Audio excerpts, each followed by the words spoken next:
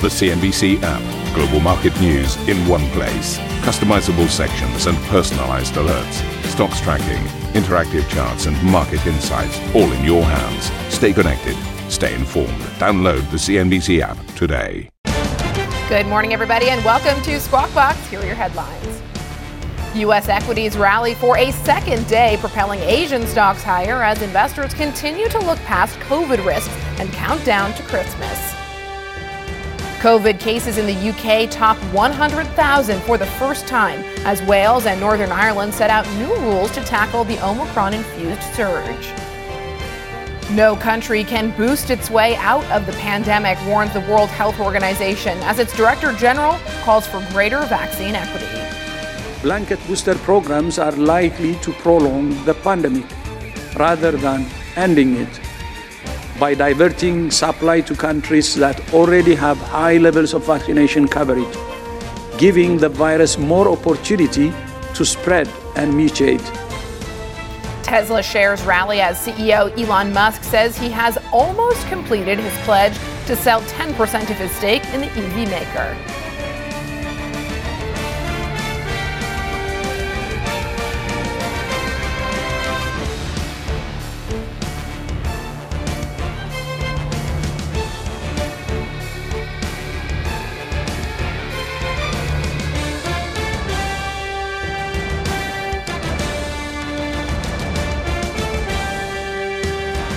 Well, a very good morning to you and welcome to the program. I want to kick things off with some fresh data that's just crossing the wires now out of Germany. We're all watching the inflation data very closely across the globe. And this morning we've got fresh import price data for the month of November from Germany. So what we have in November, import prices in Germany rose 3% month on month. That was much higher than the forecast of 1.1%. In terms of the annual rate of growth of import prices, we're up 24.7% in Germany. That's compared to 22.3% expected. Those are import prices, the latest ones out of Germany. So coming in higher than forecasts. And of course, one of the big questions as we head into 2022, one of the big themes in many outlooks is to what extent higher prices will impact companies and to what extent corporates will be able to preserve the high levels of profitability and high levels of margins that we've seen in 2021. And as far as import prices are concerned, we are seeing an acceleration in the month of November. Now, in terms of data, we also are looking at some fresh numbers out of the U.S. The U.S. economy expanded at a slightly faster rate than previously thought in the third quarter. A final GDP reading showed the economy growing at an annualized rate of 2.3% versus a prior estimate of 2.1%. Despite the pickup, prospects for a solid rebound are still clouded by the rapid spread of the latest variant of the coronavirus, as well as concerns over inflation and supply chains. President Joe Biden convened a meeting of his supply chain disruption task force on Wednesday. While touting what he said was significant progress in alleviating bottlenecks, he maintained his top priority of addressing everyday price pressures for the American consumer. Top of mind for me is what is top of mind for so many families, the pinch of prices and the cost. Look, addressing these costs has been and will continue to be my top priority the entire administration. And the way to do this is not to slow down our economic turnaround, not to step back from all this progress, but to build on it. We can and we will address prices by expanding productivity capacity in our economy so we move more goods to market, get more Americans working, encouraging more investments in innovation, and making sure American consumers see those benefits at the store and at the pump.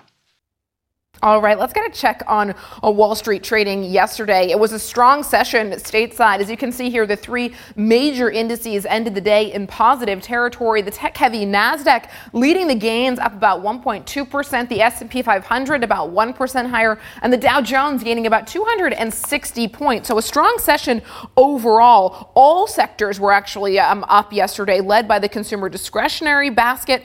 For the week, all 11 sectors are positive, led by the technology technology sector, which is up about 2.7% year to date. As we head into the final stretch here, we just flag that all sectors are positive. No surprise there, led by energy, despite all the volatility that we've seen recently. It has, of course, been an incredibly strong year for U.S. equities. In terms of news flow yesterday, one of the big headlines that came through late yesterday was that the U.S. FDA approved Pfizer's COVID pill. This is the first treatment of its kind to be approved, so another tool in our basket of tools to fight the coronavirus. Turning to fixed income, here's a look at treasuries and how we're trading. We've got a yield higher across the curve, the 10-year trading around 1.46%, below that 1.5% mark. The 5-year trading around 1.22%. And now over at the front end, we've got the 2-year trading around 67 basis points. Currencies. Let's take a look at how currencies are faring this morning. We've got the dollar trading on the back foot versus the euro and sterling, although no major moves in either direction. Euro dollar trading around 113.37. Yesterday, we saw the dollar index slip back about 0.4%, its third negative session in a row. Asian markets, we are seeing the Asian equity indices follow Wall Street higher. We've got green across the board here. The Nikkei 225 over in Japan about 0.8% higher. The Hang Seng over in Hong Kong about 0.5% higher. Similar for the mainland China market. The Shanghai Composite up about 0.5%. Interesting to note in China overnight, we heard that the Xi'an region, the city of Xi'an has been locked down amid a COVID outbreak there. Big question marks around how China will fare moving forward, given they've had this zero tolerance policy to date. And as we all know, Omicron spreads much faster than any other variants we've seen to date. And finally, the Australian market trading about 0.33% higher. In terms of natural gas prices, this is an area that we are eyeing very closely amid the renewed surge in natural gas prices. You can see here it has been one direction of travel of late. This morning we've got Dutch wholesale prices about 8.5% lower, around 165. In terms of European futures, let's take a look at how the European session is poised to open after the strength on Wall Street, the strength in Asia overnight. We've got the FTSE futures indicating about 0.5% higher, similar for the DAX, and over in France, the CAC 40 indicating a stronger start as well. Yesterday, we did see some outperformance in the French market. That basket of stocks over in France outperformed, while the Stoxx 600 gained about 0.9%. Speaking to our colleagues in the States, the CEO of the National Association of Manufacturers, Jay Timmons, said a record number of job openings in the industry was contributing to supply chain woes. We have 1 million open jobs in manufacturing. To say that that is a record is quite the understatement. Before the pandemic, it was half that. At the worst part of the pandemic, it was 300,000 open jobs. But today we have an enormous amount of demand in our industry, as you well know, and we simply don't have the people to actually be able to make the products that people are demanding, which again contributes directly to the supply chain shortage that we have, or the supply chain issue that we have right now. I want to welcome Paul Donovan to the program, chief economist from UBS. Paul, wonderful to speak with you. I know you're very accustomed to coming on the show. You know Steve, Jeff, and Karen quite well. It's great to have the pleasure to talk to you this morning. Just kick things off for us, how you're thinking about the world in 2022. Well, I think the big issue in 2022 is what happens with demand. In 2021, we had an almost unprecedented demand surge. This is the strongest demand for goods, the biggest leap in demand for durable goods we have had in 75 years. Now, supply has actually increased dramatically this year to meet this demand, but you cannot expect supply to cope with a once-in-3-generation surge in demand. But the basis for that demand was the savings accumulated during the pandemic, and we're getting more and more evidence that those savings have been spent, particularly by lower income groups, particularly lower income Americans. They've burnt through the savings. So the driver of this year's demand surge is fading. The demand levels are therefore likely to start to normalize next year. And that's going to be the key characteristic. How quickly do we normalize demand? Where does normalized demand take place first? And of course, what does that then mean for inflation? Well, Paul, I mean, speaking to investors, the conversation I've been having over the last couple of weeks is, looking at markets in the U.S. in particular. Yes, there are a lot of potential opportunities, but if you don't believe in the continued strength of the U.S. consumer, how can you really bulk up on some of those plays? And it sounds like, talking to you, that you are expecting a moderation in the strength of the U.S. consumer, which is, of course, the backbone of the U.S. economy. Well, it's a moderation, but it's actually a normalization, and normal is good. We cannot possibly expect this year's levels of demand to continue. It's just not feasible. And in fact, it would be extremely dangerous if we would see this year's levels of demand continue, because that would mean that we were in the midst of a credit bubble because the savings have gone. So what we need to be seeing is normalization next year. Now, when it comes to normal demand, that means living more or less within your income. And the good news here is that household incomes are generally pretty robust. So the normal level of demand is still going to be pretty good next year. It's just not the sort of 25% above normal that we were seeing in late first quarter, early second quarter of 2021. And pair that then with what you're expecting in terms of inflation. How do you see inflation versus growth playing out in 2022? Well, we've already seen the peak of corporate pricing power. That took place in the first half of this year, late second quarter. Corporate pricing power, that's measured by the month-on-month change in core producer prices, clearly peaked. We've come down a long way in terms of corporate pricing power. And that's what you would expect, because the way inflation has responded has been a classic demand shock response. So some companies have had very weak pricing power. These are the companies that are creating delivery delays and supply shortages. Yet by definition, if there's a delivery delay or a supply shortage, there is weak pricing power, because otherwise you just keep raising the prices until demand comes down. But then we've had these sectors of the economy with extraordinary price increases, and that's been because they are able to pass on price increases in the face of extraordinary demand. But as that demand becomes more ordinary, so their pricing also has to become more ordinary, and we will start to move, I think, fairly quickly in 2022 to consumer price inflation rates coming down. We've already had a couple of negative surprises in various parts of the world, and I think that that's going to be a trend that continues in the first half of 2022. Well, Paul, we've talked about the demand side of things. On the supply side of things, looking back at 2021, a lot of the supply chain issues stemmed from China, and China has had this zero tolerance COVID policy. We know just overnight we've got news that one of a key area in China, Xi'an, is locking down amid a COVID outbreak there. How do you see the China story evolving in 2022? I mean, there's questions around the efficacy of the Chinese vaccines when it comes to Omicron, and it just seems unrealistic that they'll be able to continue with this zero tolerance policy moving forward. And obviously, this will have major implications for the rest of the world. Well, we've got to recognize, China's supply to the rest of the world has gone up dramatically this year.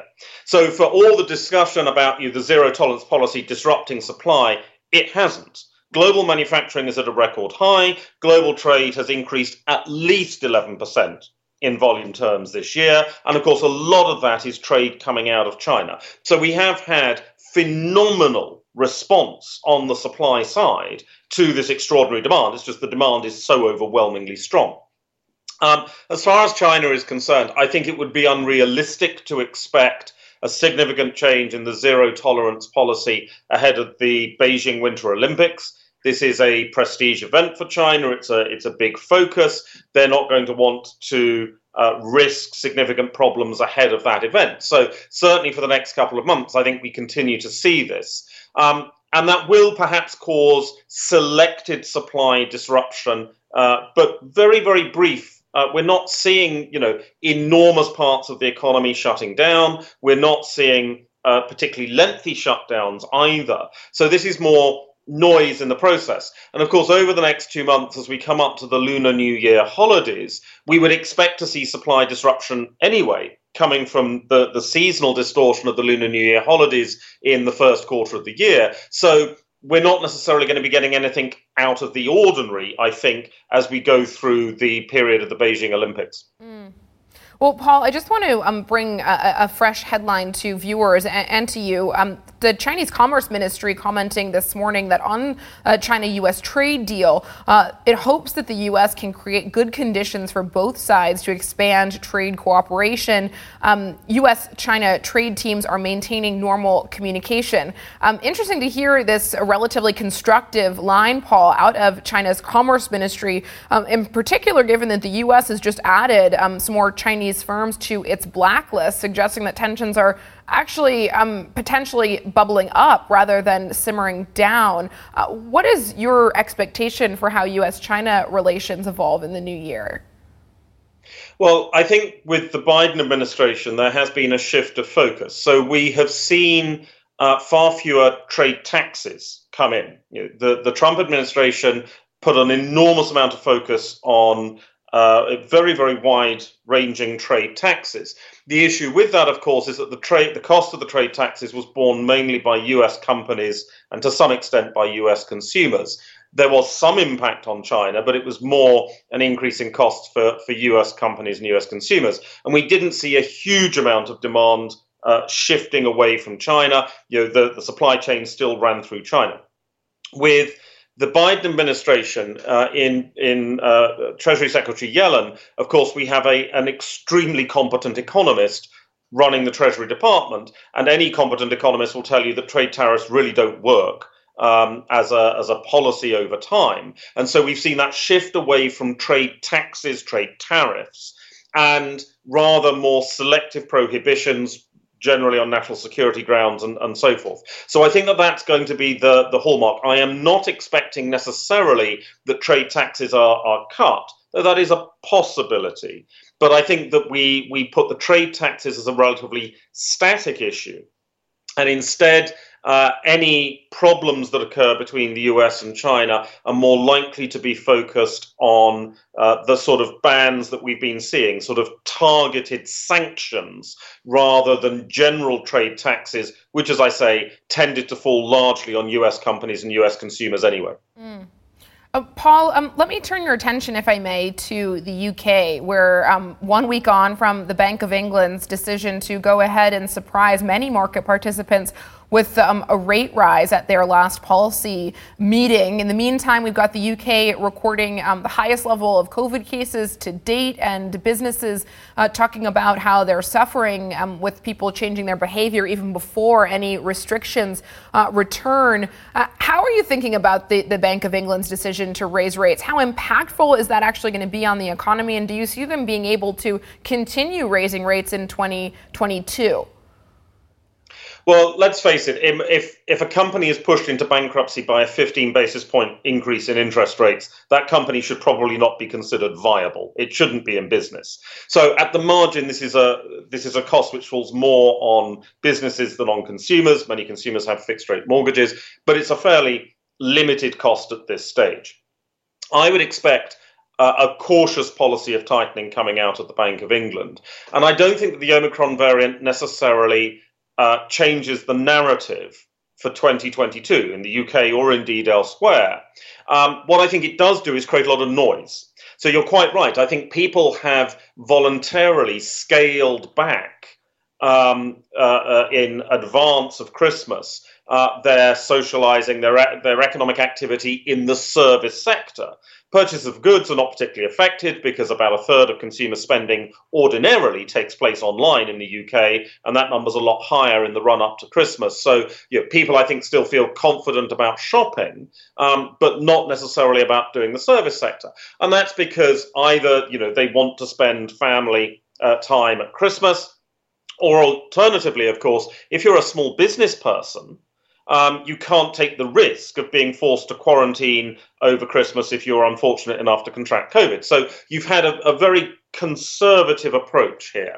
But this is temporary, and I think quite a lot of this will be deferred because people are saying, well, I will have had the third booster jab by the start of January. The number of people getting booster jabs is extremely high in the UK, and we won't go out before Christmas because I want to spend Christmas with the family, but after Christmas, we'll go out for drinks, we'll go out for a meal, and perhaps some of this spending is just simply deferred. That's going to play havoc with seasonal adjustment, but I think that that's a possibility.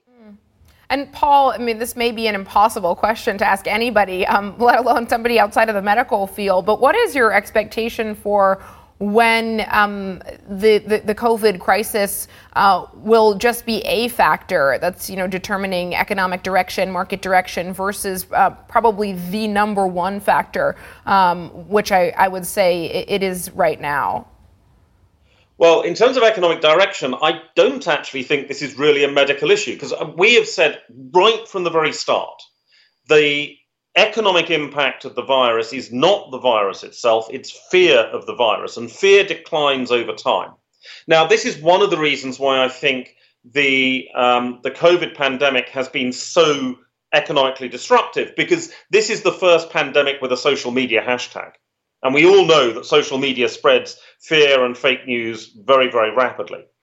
So that's been a big part of the process. But fear has clearly declined. We're seeing this over time. And people have learned to adapt. This is the other thing. We always tend to forget that the markets are very bad at remembering. In the wake of a crisis, in the wake of a tragedy, people adapt actually very, very quickly. We saw this after 9/11. We saw this after Fukushima. We've seen this after this pandemic. So that combination of declining fear levels and people adapting means that the economic impact of this decays. And I think it will be a relatively minor factor by the second half of 2022.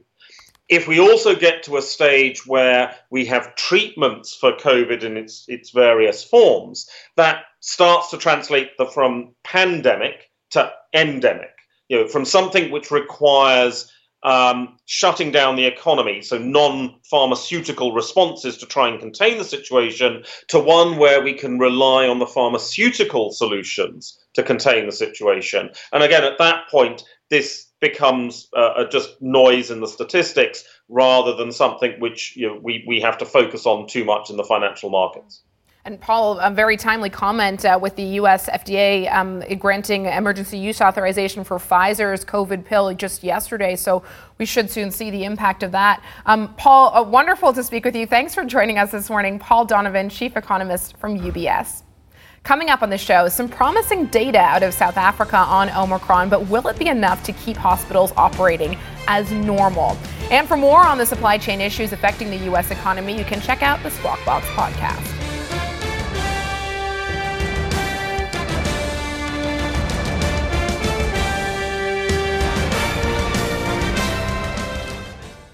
Listen to CNBC's Beyond the Valley, the podcast that explores the biggest tech news from across the globe. Join me, Arjun Karpal. And me, Tom Chitty, every week as we bring you insights into the top stories, unpack the latest trends, and find out where the industry is headed. Now available on Spotify, Apple Music, and Google Podcasts.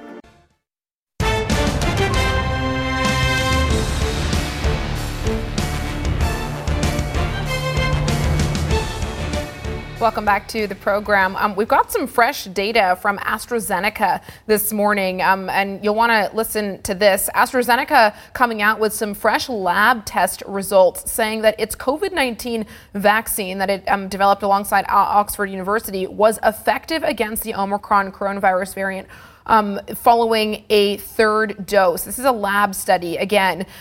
And what they saw with this third dose, this booster, neutralizing levels were similar to those against the Delta variant after a regular two-dose course. So similar language that to what we heard out of Pfizer and also out of Moderna. We are still awaiting more detail. This is just a lab study, and AstraZeneca said that they are looking at real-world data to see more definitively how the vaccine booster stacks up, continuing to collect further data to better understand the implications of these data, these lab data in clinical practice. But what they have found is that a third dose significantly boosts antibody levels against Omicron. So some good news. Of course, we are looking for ways to vaccinate the world when it comes to coronavirus. And so having another vaccine booster in our toolbox, certainly good news there.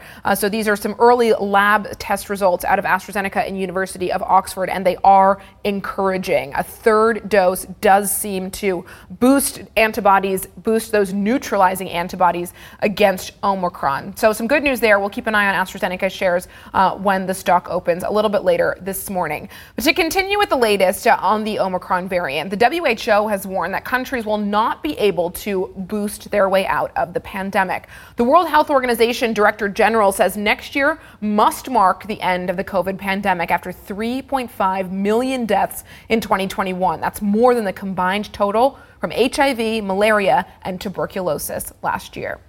Dr. Tedros says that while the vaccines delivered hope in some areas, they are not solving the global issue. Blanket booster programs are likely to prolong the pandemic rather than ending it by diverting supply to countries that already have high levels of vaccination coverage, giving the virus more opportunity to spread and mutate.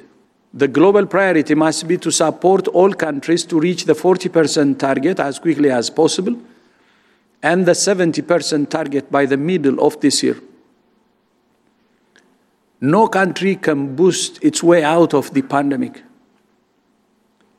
And boosters cannot be seen as a ticket to go ahead with the planned celebrations without the need for other precautions.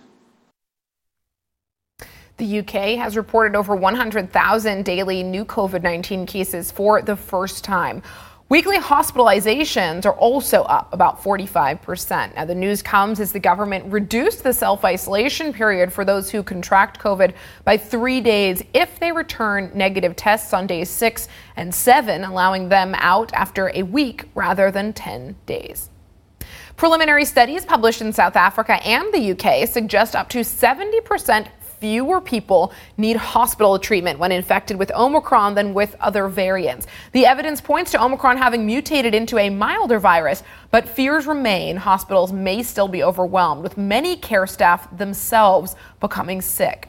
Dr. Ralf Reintjes, professor of epidemiology, Hamburg University of Applied Sciences, joins us now. Dr. Reintjes, great to speak with you once again. You and I spoke about a month or so ago on street signs in the very early days after the Omicron variant emerged. Now that we've had a little bit more data, in particular these new early studies that came out in the last 24 hours around the severity of the Omicron variant, what's your take now in terms of the danger that this variant presents?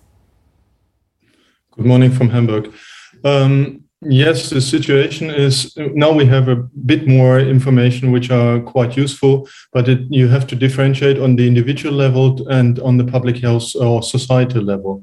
For all of us on an individual level, the current studies indicate something really good, so that the virus is probably, hopefully this will be confirmed in various other countries as well, is less severe in some way. How much is still remains to be seen. But at the same time, also from an epidemiological point of view, this variant spreads so much faster than previous ones. So society and our healthcare system is still running a high risk of being overrun very soon. Somewhat encouragingly, when you look at where the first Omicron outbreak emerged in South Africa, you are seeing a slowing in the case rates there. I'm wondering what you make of the trajectory and just how rapidly the case growth seems to be slowing there, and if that's something we can extrapolate when it comes to the waves we're seeing in the UK, the US, Europe, and around the world. You have to think about the situation in South Africa and in other countries individually. I mean, in South Africa, the situation is that most people had previous experience with the coronavirus. So there is some immune response, quite a strong immune response available there. So it is very difficult to extrapolate this to other countries at this point in time. And it also depends very much on other measures like non-pharmaceutical contact reduction and so on. So it is difficult to really project the coming weeks. Dr. Reintjes, one of the charts that has really stuck out to me over the last couple of weeks is this one comparing Delta cases to Omicron cases. And yes, if you look at the astronomical rise in overall cases we're seeing here in the UK and increasingly in other parts of the world, Omicron cases are dominating in terms of the absolute number. But we are seeing a continued rise in Delta cases in many places. So it seems as though the Omicron variant isn't necessarily displacing the Delta variant. So, what happens once the Omicron case rate starts to come down? Will we continue to be battling Delta when all is said and done with Omicron? Yes, this is a very good point. With the previous variants, they were only minor changes of the wild type as the pandemic evolved. Now with Omicron, there are lots of changes, as we all have heard and learned, which also makes it more difficult for our immune system and for the vaccines, for example, to protect against the Omicron, an infection against the Omicron variant. But at the same time, also an infection with Omicron doesn't necessarily lead to immunity against other variants. So we do not have the guarantee that the one replaces the others. It's probably a good chance that we have not only the Omicron variant in the near future. Well, so let's go down that path. So if it turns out that the immunity one gets from having an Omicron infection doesn't actually cross over to protect you from the Delta variant, doesn't it all come back to vaccines then? Because the vaccines that we have do in fact protect us against the Delta variant much better than they do against the Omicron variant. So ultimately, if and when Omicron is said and done as a variant wave, it's all going to come down to the vaccinations in order to crush the Delta wave and potentially crush the pandemic. Certainly, the vaccinations we have at the moment are very, very useful for us and can reduce, if not always protect from infection, but can reduce the clinical problems these infections cause. And therefore, they remain to be very, very useful and very. It is very important that we still make sure that as many people as possible get vaccinated at this point in time. While at the same time, contact reduction will be very helpful if we can lower the numbers. The risk for all of us will be much lower. Thank you for listening to Squawk Box Europe Express. For more market-moving news, you can head to cnbc.com. Or join us again on the show with Jeff Cutmore, Steve Sedgwick and Karen Cho, weekdays on CNBC.